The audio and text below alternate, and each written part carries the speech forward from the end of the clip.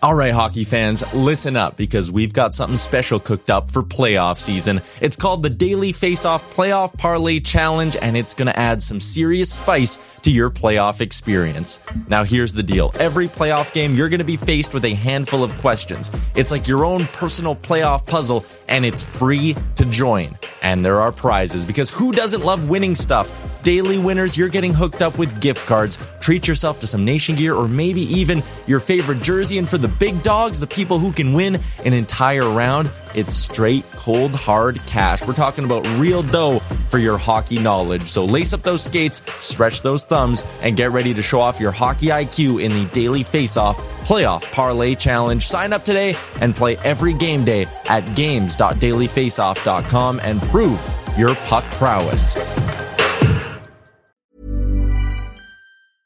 I'm Sandra, and I'm just the professional your small business was looking for. But you didn't hire me because you didn't use LinkedIn Jobs. LinkedIn has professionals you can't find anywhere else, including those who aren't actively looking for a new job, but might be open to the perfect role, like me. In a given month, over 70% of LinkedIn users don't visit other leading job sites. So if you're not looking on LinkedIn, you'll miss out on great candidates, like Sandra. Start hiring professionals like a professional. Post your free job on linkedin.com/people today. Many of us have those stubborn pounds that seem impossible to lose, no matter how good we eat or how hard we work out. My solution is PlushCare. PlushCare is a leading telehealth provider with doctors who are there for you day and night to partner with you in your weight loss journey. They can prescribe FDA-approved weight loss medications like Wegovy and Zepbound for those who qualify. Plus, they accept most insurance plans. To get started, visit plushcare.com/weightloss. That's plushcare.com/weightloss. You're listening to the Jason Gregor Show, presented by PlayAlberta.ca, your digital home for online gaming excitement, including casino, live dealer, lottery, instance, and sport betting. Sign up today at PlayAlberta.ca. Jimmy Q, what is happening, man? Not much. I actually have 4 championships. Not that I'm a guy who likes to correct people. Oh, that's right. Okay. But I was spoiled. 3 as a coach and 1, right. I was thinking 1 as a spectator in the finals, but I'll take it. Yeah. That was with The Rock, correct? Correct, yes. Yeah, okay. I forgot you had 3. Yeah. That's right. I thought you had 2 in Edmonton, but it was obviously 3 with Saskatchewan. So there you go. That's a pretty good career. I know your players. Is it true that they keep moving your banner around in the rafters? Well, that's the joke. The running joke always is they keep saying it's a little bit higher and behind more pillars there in the SaskTel Center. So it's a good joke. I actually, between you and I, don't think I should be up there, but I'll happily allow it to be there. Yeah, well, it's one of those things you probably couldn't turn it down. I know Bruce Urban and them. You're one of the original members of the Rush. You came in and a local guy who, lacrosse really, and you look at that decade where the Rush played in Edmonton, the lacrosse community grew significantly. But, there was Jamie Bowen, there was Kevin Howard, there's a few other guys. But, lacrosse for the longest time, you played lacrosse and people why do you play lacrosse, right? It was kind of, that's how it was for a long time in Edmonton. Yeah, I mean, it was kind of a niche sport. I think with the Rush coming to Edmonton, it exploded with the grassroots. And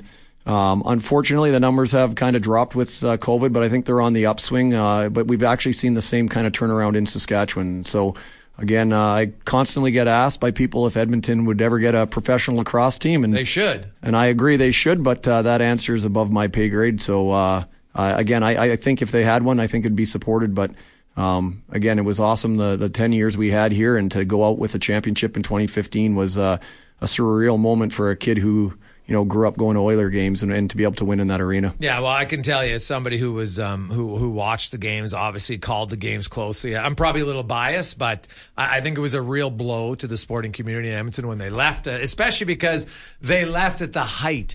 So they won in 15, but then you guys went to, I think, 3 championships in the next 4 years, or it was 3 out of 4, including the 15 one. It was a very good team. Saskatchewan fans inherited a championship team that just doesn't happen very often. Yeah, and we actually are kind of feeling that a little bit now in Saskatchewan because they were spoiled. We went in 16 and won. We were the top team in 17 and lost in the finals. We won again in 18. We're again a favorite to win in 19, and then COVID shut things down when they were in first place. And so those fans, we've missed the playoffs the last 2 years, and so they're screaming, what's going on there?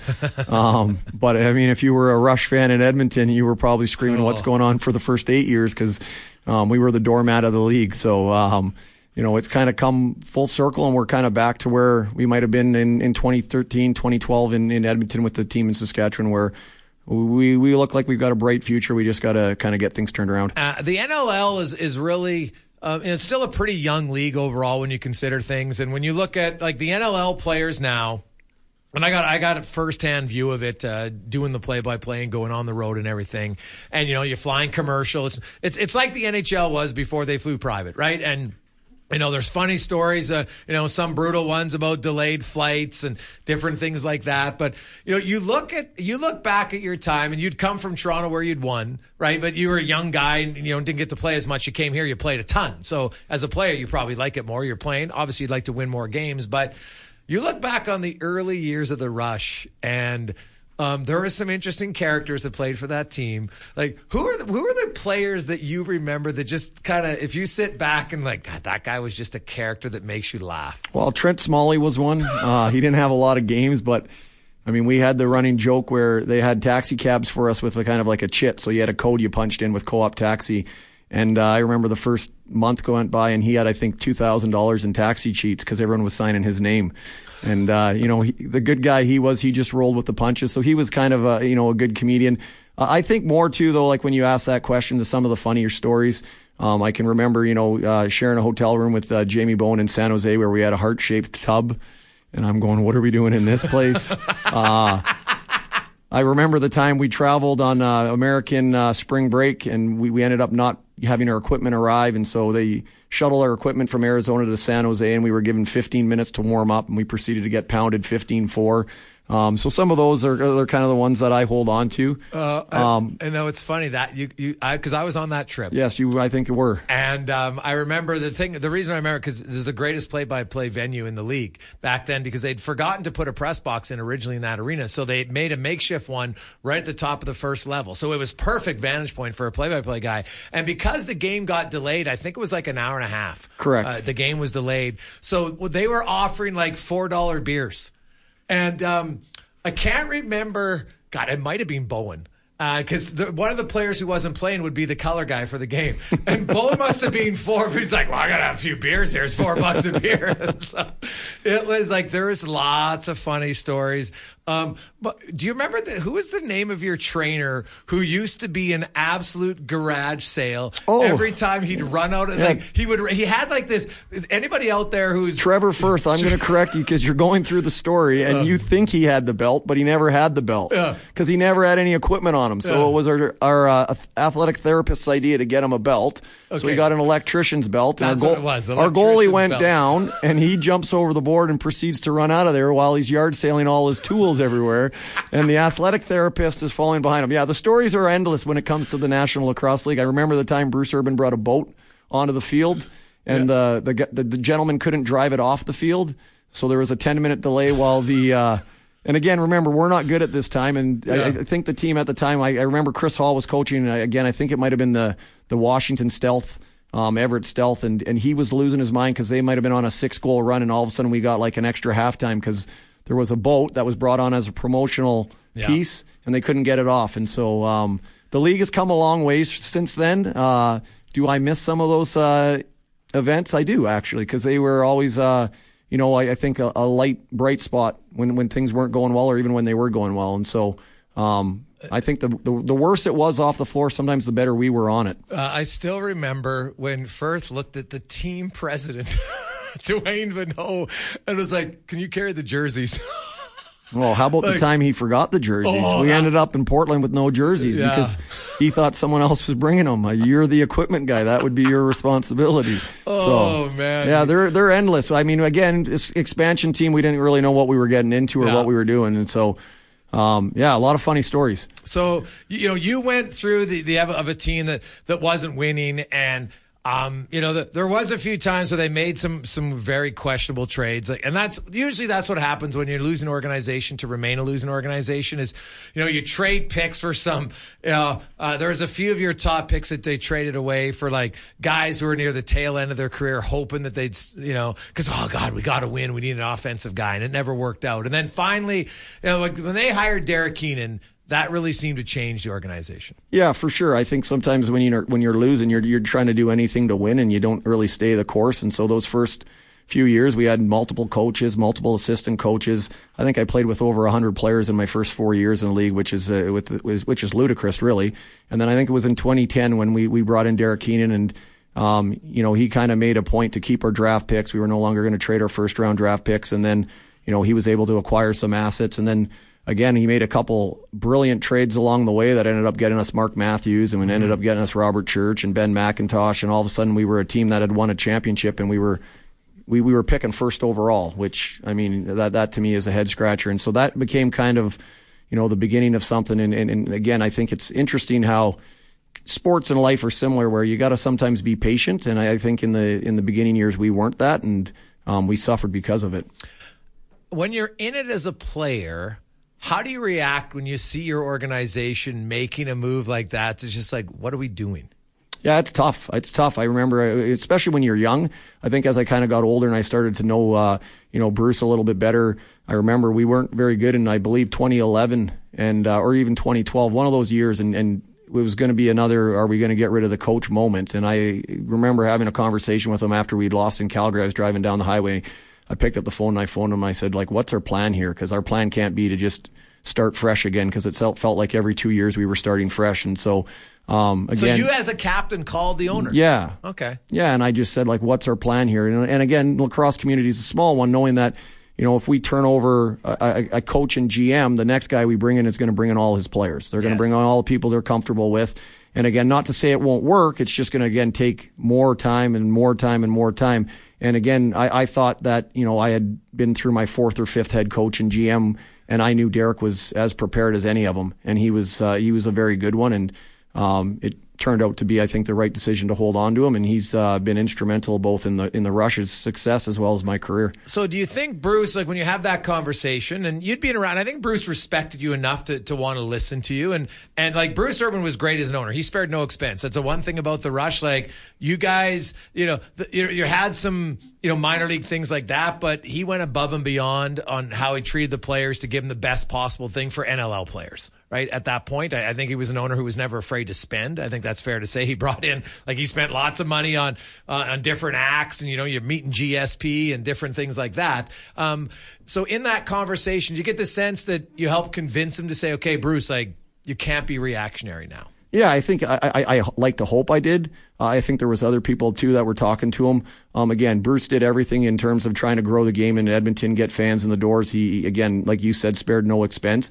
And I could see, in talking with him, the stress he was under and the desire he had to have a winner. He wanted a winner. He wanted to win more than I think anyone around the team. And so, again, I think in having that conversation with him, I think I just, brought to light the idea that, again, we need a plan. And I think once we decided to have the plan, and Derek had a plan with keeping the draft picks, and then Bruce was really good in terms of getting the players we needed to and providing a first-class organization, that's when we actually started to have some success. And so, Bruce was awesome. And I like to think maybe that my conversation that afternoon after losing in Calgary, kind of helped steer things in the right direction. Jimmy Quinlan joins us. Of course, he is the current head coach of the Saskatchewan Rush in the NLL, resides in Edmonton, works at Vimy Academy. You oversee now, do you still oversee the whole lacrosse department? I've got someone in there helping me, but for the most part, me and another teacher run the lacrosse with these two fabulous women's. Our women's program has just exploded.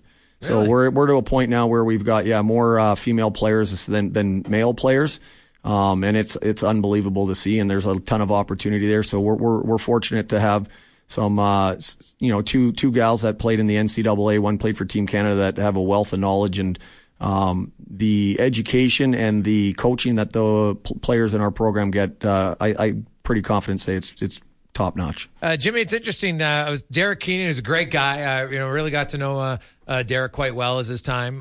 Learned a lot about the game from him. And when I found out you're coming on, I was reaching out to a few guys about little stories, stuff that I've forgotten or not. And the conversation with so you're playing, right? It's right before training camp. Yeah, I'm the captain. Yeah.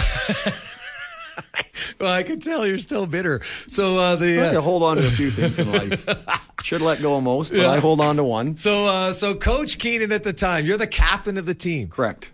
And this is a week before training camp? A few weeks before training camp. We might be about a month. We might go a month out, and he usually did his rounds where he'd phone you. So he phoned me, and I saw his number ring, and I was all excited because he was going to talk about lacrosse, and I felt like I'd been in the best shape I had been in a long time, and I was excited for the upcoming season because we'd been to the finals in 2012, had a great year in 2013, and just got an influx of young talent, and I'm all ready to lead this group. And what he says to me on the phone is not what I want to hear. So he basically said, "Hey, Jimmy, how's it going? Good. Well, Jimmy, I think you should retire." That is exactly the words that came out of his mouth.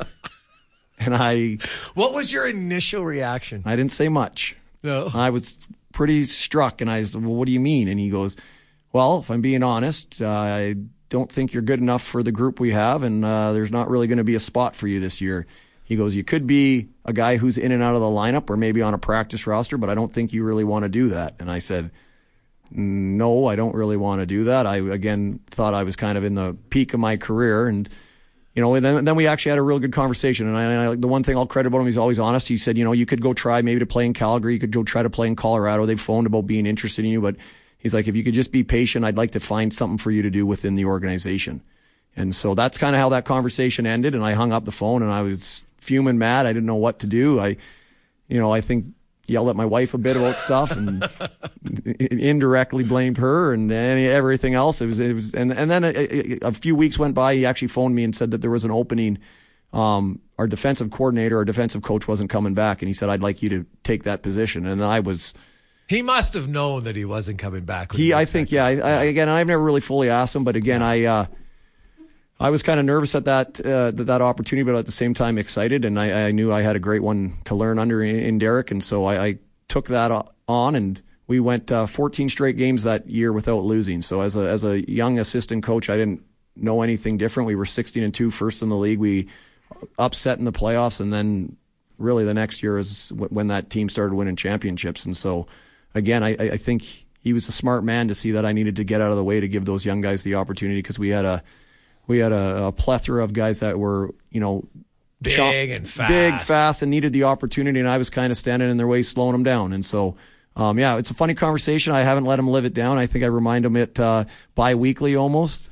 But again, I think at the time it was, looking back on it, it was the right decision. Yeah. Yeah. Now, for you'd been a teacher at that time for a long time. So teaching and coaching has a lot of similarities, right? And I know a lot of players always talk about, like, Jimmy really understood the game. You're always a student of the game. You're a pretty smart player, from what a lot of people told me. And, cerebral guy, right? If I wasn't, I wouldn't have been in the league. Yeah. You weren't like the, the most skilled player, right? No, it wasn't the most skilled, fastest, strongest. I tried to think the game. I was the guy who, if McDavid would be on the ice, I would be nowhere near him. I'd be over the boards getting someone better on there for him, if you want to talk a hockey analogy. And so I think that kind of was a strength of mine, and I like to think it helps me as a coach. So that transition from being a teammate to an assistant coach, how difficult was it? Because I know a lot of times the assistant coach still gets to be a little bit of like things are going wrong. It's okay, buddy, right? But it's still,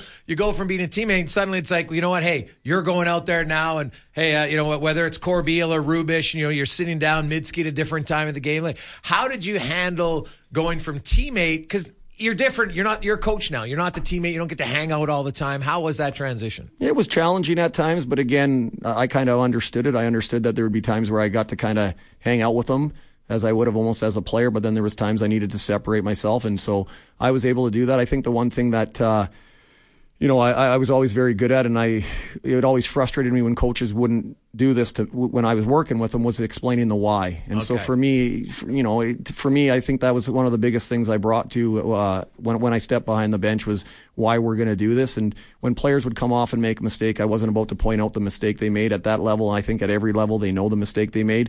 My conversation and my question always is, what did you see? And I think when you always just start kind of prodding into them and they're saying, oh, I didn't really see nothing. Then now all of a sudden we can see where they're at. Or if they said, I thought the guy was open, okay, well, then we can start to deliberate on exactly what's going on. And so I think, again, that really helped me. And then just understanding that, the best confidence is preparation. And so just making sure I was prepared. And so I always laughed because I always had like a plan A, B, C, and D. And, if plan A wasn't working and the players looked at me like, this isn't working, coach, I had a B ready to go. And I had a C and then I had a D. And I was hoping I never had to get to D. And most nights I didn't. And then plan E was always going down the bench to Keenan and seeing what he thought. And so, again, I think some of those things, again, I was lucky to have really great teammates along the way in Toronto, and I had great assistant coaches that worked with me when I was in Edmonton. I think Devin Ray was unbelievable for me. I think all those things, when you added it all up, it kind of made it fairly seamless. And I think I'm right now thinking of the story when we went into overtime and Devin Ray was our coach, and I kind of was one of the depth defenders, and I looked at him and I looked at the bench and I said, what are we doing here? And he goes, what do you mean, what are we doing? I said, are we shortening the bench? Like, it's overtime. Basically, I was asking, am I getting a shift in a roundabout way? And he looked at me and he goes, of course we are. And I think that was like for me, it was a really pivotal moment because he knew that we were a good enough team where we could actually afford the loss maybe early in the season rather than losing players. Okay. And so he was like, we're going to play the game. We're going to run the guys because I want guys to still feel part of the team. 100% early in the year. And again, knowing what you have and what the team have. And so those are some of the things that, again, as a player, I was able to pick up on and then implement them as a coach. And so I think those really helped me. Like, I mean, you talk about dealing with Corbeil. I remember the 2015 championship. It's the first shift of the game. We're just running regular lines and someone gets beat and he turns around on the bench to me and he goes, play your horses. And I'm like, excuse me? He's mad because he's not on the floor, and he feels like if he was on the floor, he would have done something differently. So I'm like, okay, I'm going to put this one in the back pocket here, and I'm going to remember it. So I waited for a shift where he had went up and down 2 or 3 times, and he was just exhausted. We had a pretty good lead in Toronto at this time, and there was an opportunity for me to put him out there, and I said, Corbs, I need you. And I knew he was exhausted, and he looked at me, and he's like, I can't go, coach, I can't go. And I said, play your horses. And he all of a sudden looked at me and he kind of realized what was going on there. And so I think sometimes finding humor, he laughed at it, I laughed at it at the same time, but finding some humor along the way. But again, always trying to, understand the game and come at it from different angles in a strategic point. And I think right now about my dad, and my dad always told me that no matter who the person is, you can learn something from them. And so again, I've tried to always carry that with me, be it a player, be it an assistant coach, be it a fan. I think everyone's got good ideas. Sometimes not at the right time, but again, to listen to him, you could learn something. Jimmy Quinlan joins us, head coach of the Saskatchewan Rush, and Who Is It Wednesday. And so you were running that defense, and for people that aren't lacrosse fans, Kyle Rubisch was like the Patrice Bergeron of defenders. He was winning Defensive Player of the Year all the time. It came like a running joke amongst his teammates. The only thing they chirp about was how long would it take him to score a goal, right? Because that was kind of the only thing they could chirp about. He's one of the best pure defenders I've ever seen, right? And Corbeil was a dynamite player, and Brett Midsky was a really good guy. But when you had a player like that, and you're a coach, how would you challenge the elite guys to get better? Well, I think with our group, because of how we played and we were pressure defenders, it was simple. It's their guys don't score a goal. So, and again, we had Midsky and we had Rubisch and they were defending the same side, and Ryan Dilks was over there, and we would just call it like Operation Lockdown. They were getting nothing tonight. And again, those were guys that loved that challenge. It was how many times can we take the ball from them? And it was, again, the defense we played, and we're back to playing it now in Saskatchewan, is like we want to get after it. We want to go and make their life miserable, and if we make a mistake, we want to make it going 1,000 miles an hour. And so, a guy like Rubes, that was it. Rubes was simple in terms of, here's your matchup. At the end of the night, he gets nothing. And most nights, that's what they got. And it was, funny to say, and he was quiet about it. And again, that was that entire group. And it was funny because they were all about the same age. They all came up together. And they all just loved to compete, and they all just loved to win. And they were easy to work with. It was almost open the barn doors and then let the horses run. But as a guy who played now you were a transition guy. You could play defense. You transitioned defense later in your career. You started as an offensive guy. But the thing that always amazed me about Rubisch's ability to get loose ball, like to create loose balls, right? Like it was a skill it's just a very good skill. Anybody who plays lacrosse, like just think about it for a defender who can always just pick your pocket. Like Pavel Datsyuk, people would watch him back check and he's lifting guys' stick and you're like, oh my God. Rubish would do that in lacrosse, but the guy's got it in their pocket. Like it's way more secure, yet he could do it all the time. How? That is a very good question. It's one that guys have tried to emulate and they never seem to be as successful. And so, I mean, again, he's got tremendous footwork. He's very strong. He's got a heavy stick. When he throws a check, it just seems to dislodge the stick. There's a lot of times where he's actually just taken the whole stick out of the way. It was always funny. We would laugh in training camp when the new guy would come and they'd try to take him underneath, which means they'd take one hand off their stick and try to go low on him, and he would just literally take the stick right out of their hands and have the ball and be gone the other way. And so he was a guy that, I mean, like a lot of those premier defenders in any sport, teams avoided. And so how he did it, I honestly don't know. Because again, you watch him in practice and he would pick every single pass off that was thrown his way. He just, again, it was funny because he never watched his defender, his offensive player. He was never watching him, but he always had him. And so that just kind of tells you the IQ that he has.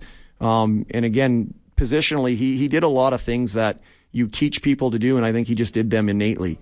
Like the idea of if I'm going to look away from my check, I actually want to take a step off of them so I create a space so that if they get the ball, I've afforded myself some room.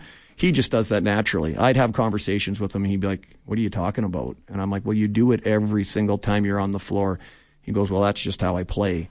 and so again, we were blessed. We were lucky to have him, and we were lucky to have guys like Midsky and Dilks and Corbeil. They were all, tremendous people first and then outstanding lacrosse players. Jimmy, you played hockey, Jimmy, as well. The benefits do you find for if you wanted a hockey player, the benefit of playing lacrosse, how would it help them in hockey? Well, I mean, the contact is first and foremost. I always played hockey and people would complain about getting hit. I watch the NHL now and it's like you can't throw a hit without a fight happening. That seems to be a regular shift in lacrosse, getting hit. And so I think that's one. I think two, the hand-eye coordination. I mean, you look at some of the guys in the NHL who've played lacrosse in the summer, they've got tremendous hands. And then I think the idea of just that compete and that work ethic. I know in playing hockey, I always found it easier because you got to coast at times. You can kind of glide on your edges. Not that you want to be doing that a whole lot if you want to be effective. Maybe that's why my career never went where it should have. But in lacrosse, you don't have a choice. If your feet aren't moving, you're not moving. And so just, I think those three things, your overall endurance. And again, I just think the idea, the strategy in the game with a shot clock, with the way defenses play, how you have to try to get inside of them, and they naturally have that inside positioning.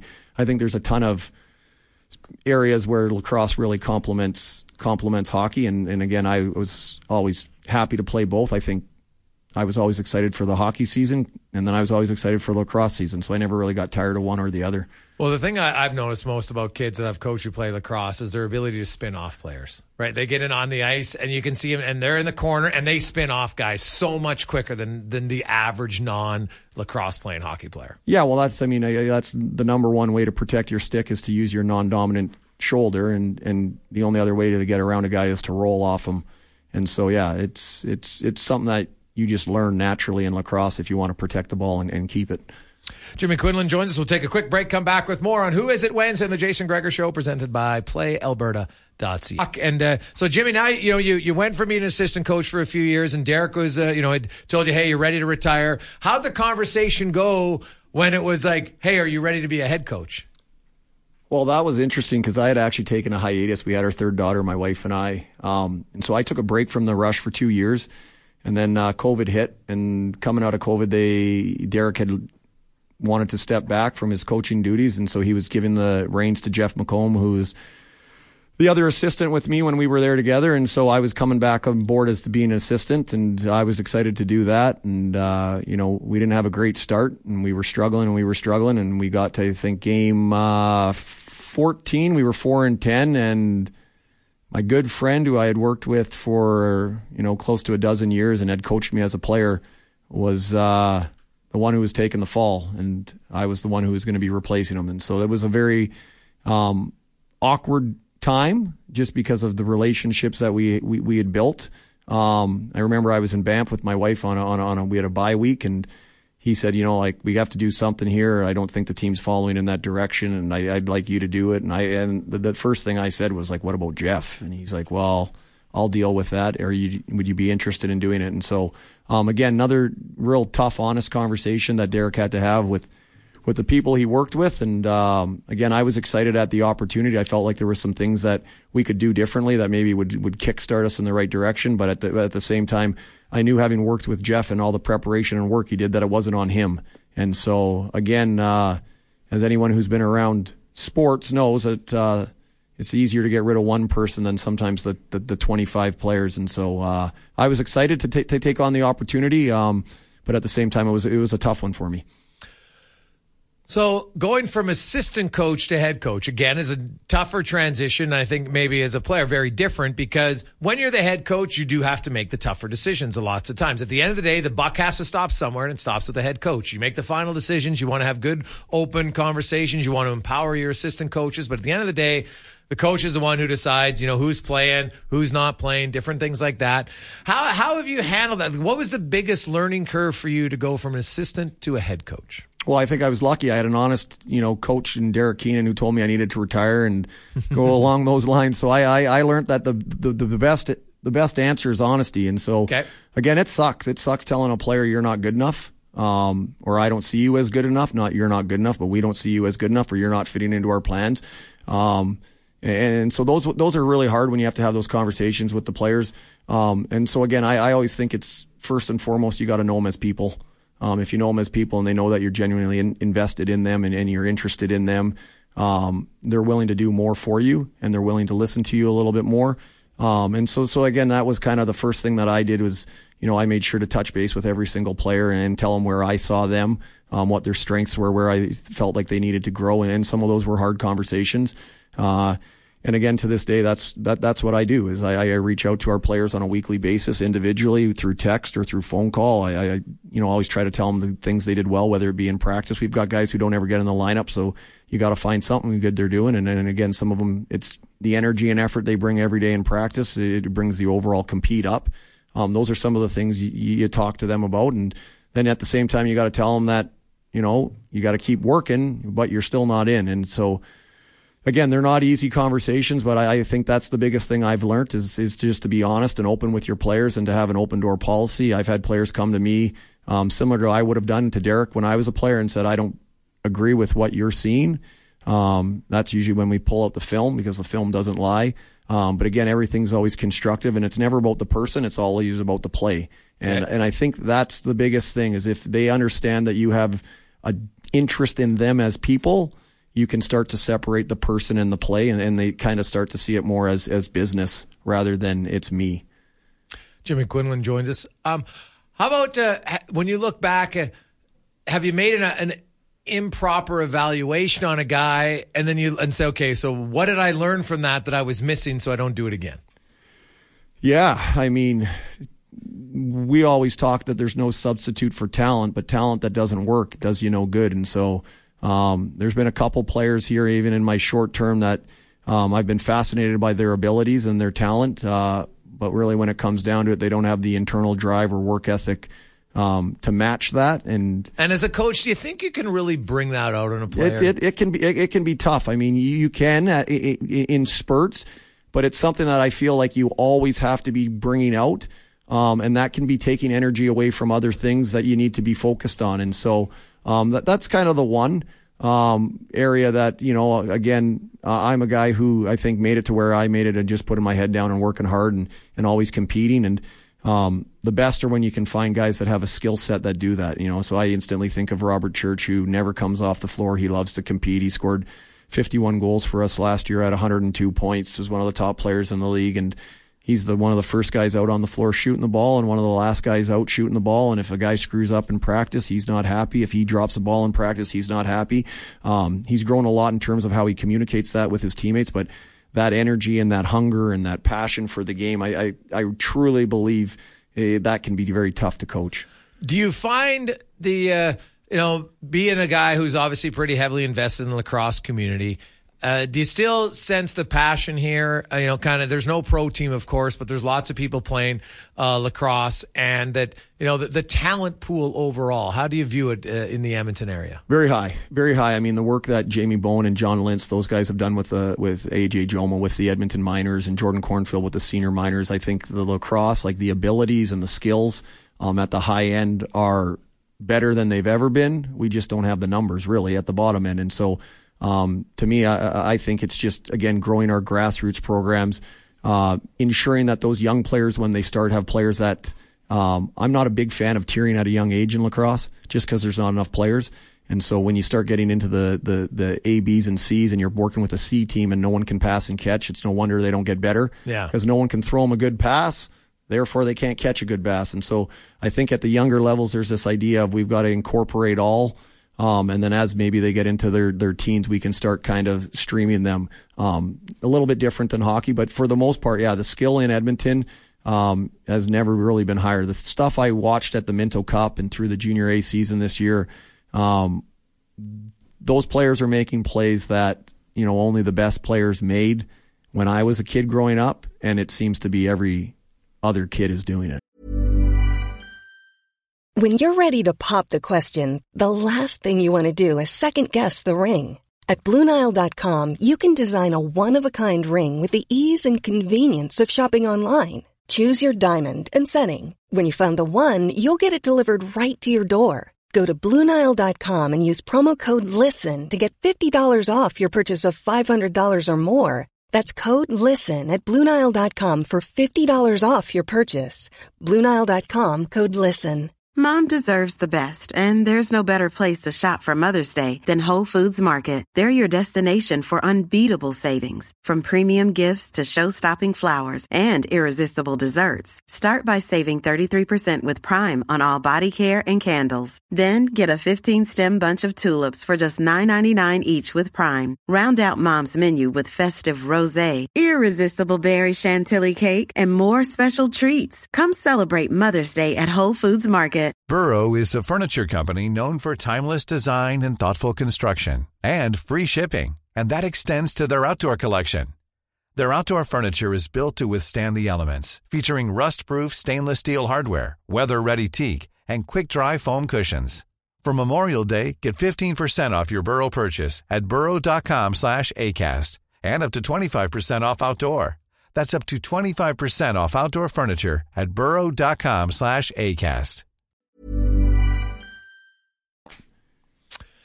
If you were to give advice to what is the most important kind of skill set? Like in hockey, it's like if you can't skate, you can't play. Obviously, you got to be able to move in lacrosse for sure. But what are some of the basic foundational pieces that players are going to need to have success? I'm not talking going pro, because I don't care what league you play in. It's hard to go pro. But just, maybe they can go NCAA, maybe they can go to the minors or something. What are some of the foundational young pieces that players need and should be coached? Well, I think first and foremost is their stick skills. So having a strong skill set and good fundamentals. One of the things I see young players do all the time is overhandle the stick or overhandle the ball. Their stick's always doing 9,000 things rather than just keeping it quiet near their ear. And then the second piece would be similar to hockey. Like, you got to be able to run. And again, it's not fun, and it's something though that we can all work on. And so, again, I think as a coach with young teams and even the professional teams, you can build that cardio component, that running component into your practice. Just make sure your players aren't standing around. And so at the pro level, we do very little chalk talk. And with the youth, I would do even less. And really? Again, Okay. yeah, their attention spans.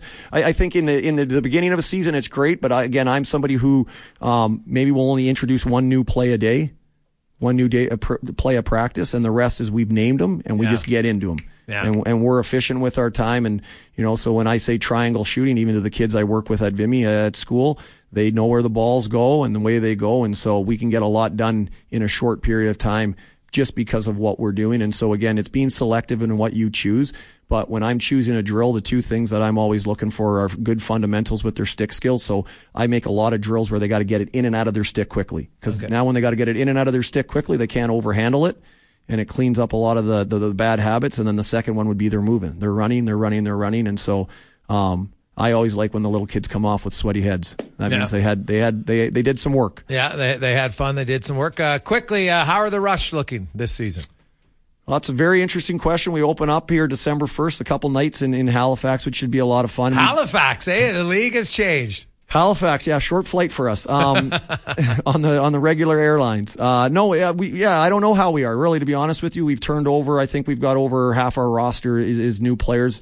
We had an exhibition game last weekend in Moose Jaw, so we showcased the game into another part of Saskatchewan, and we were received to a sellout crowd in the Warriors arena there. Yeah. It's a great barn. Unbelievable. Yeah. And so, again, I didn't know what we had going in there. We played really well. Obviously, we were a young team. We got a lot of things to clean up. But I think for the most part, if we can be smart between the years and not make the same mistake more than once, just with the tempo and pace we play at, we'll be very successful.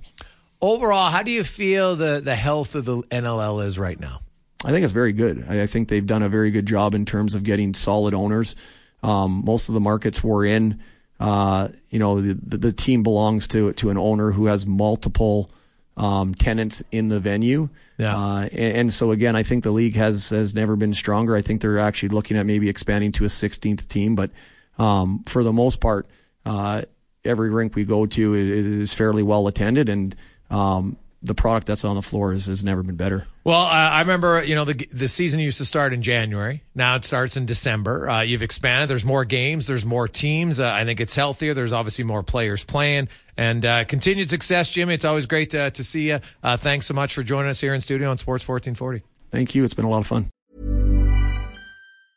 Mom deserves the best, and there's no better place to shop for Mother's Day than Whole Foods Market. They're your destination for unbeatable savings, from premium gifts to show-stopping flowers and irresistible desserts. Start by saving 33% with Prime on all body care and candles. Then get a 15-stem bunch of tulips for just $9.99 each with Prime. Round out Mom's menu with festive rosé, irresistible berry chantilly cake, and more special treats. Come celebrate Mother's Day at Whole Foods Market.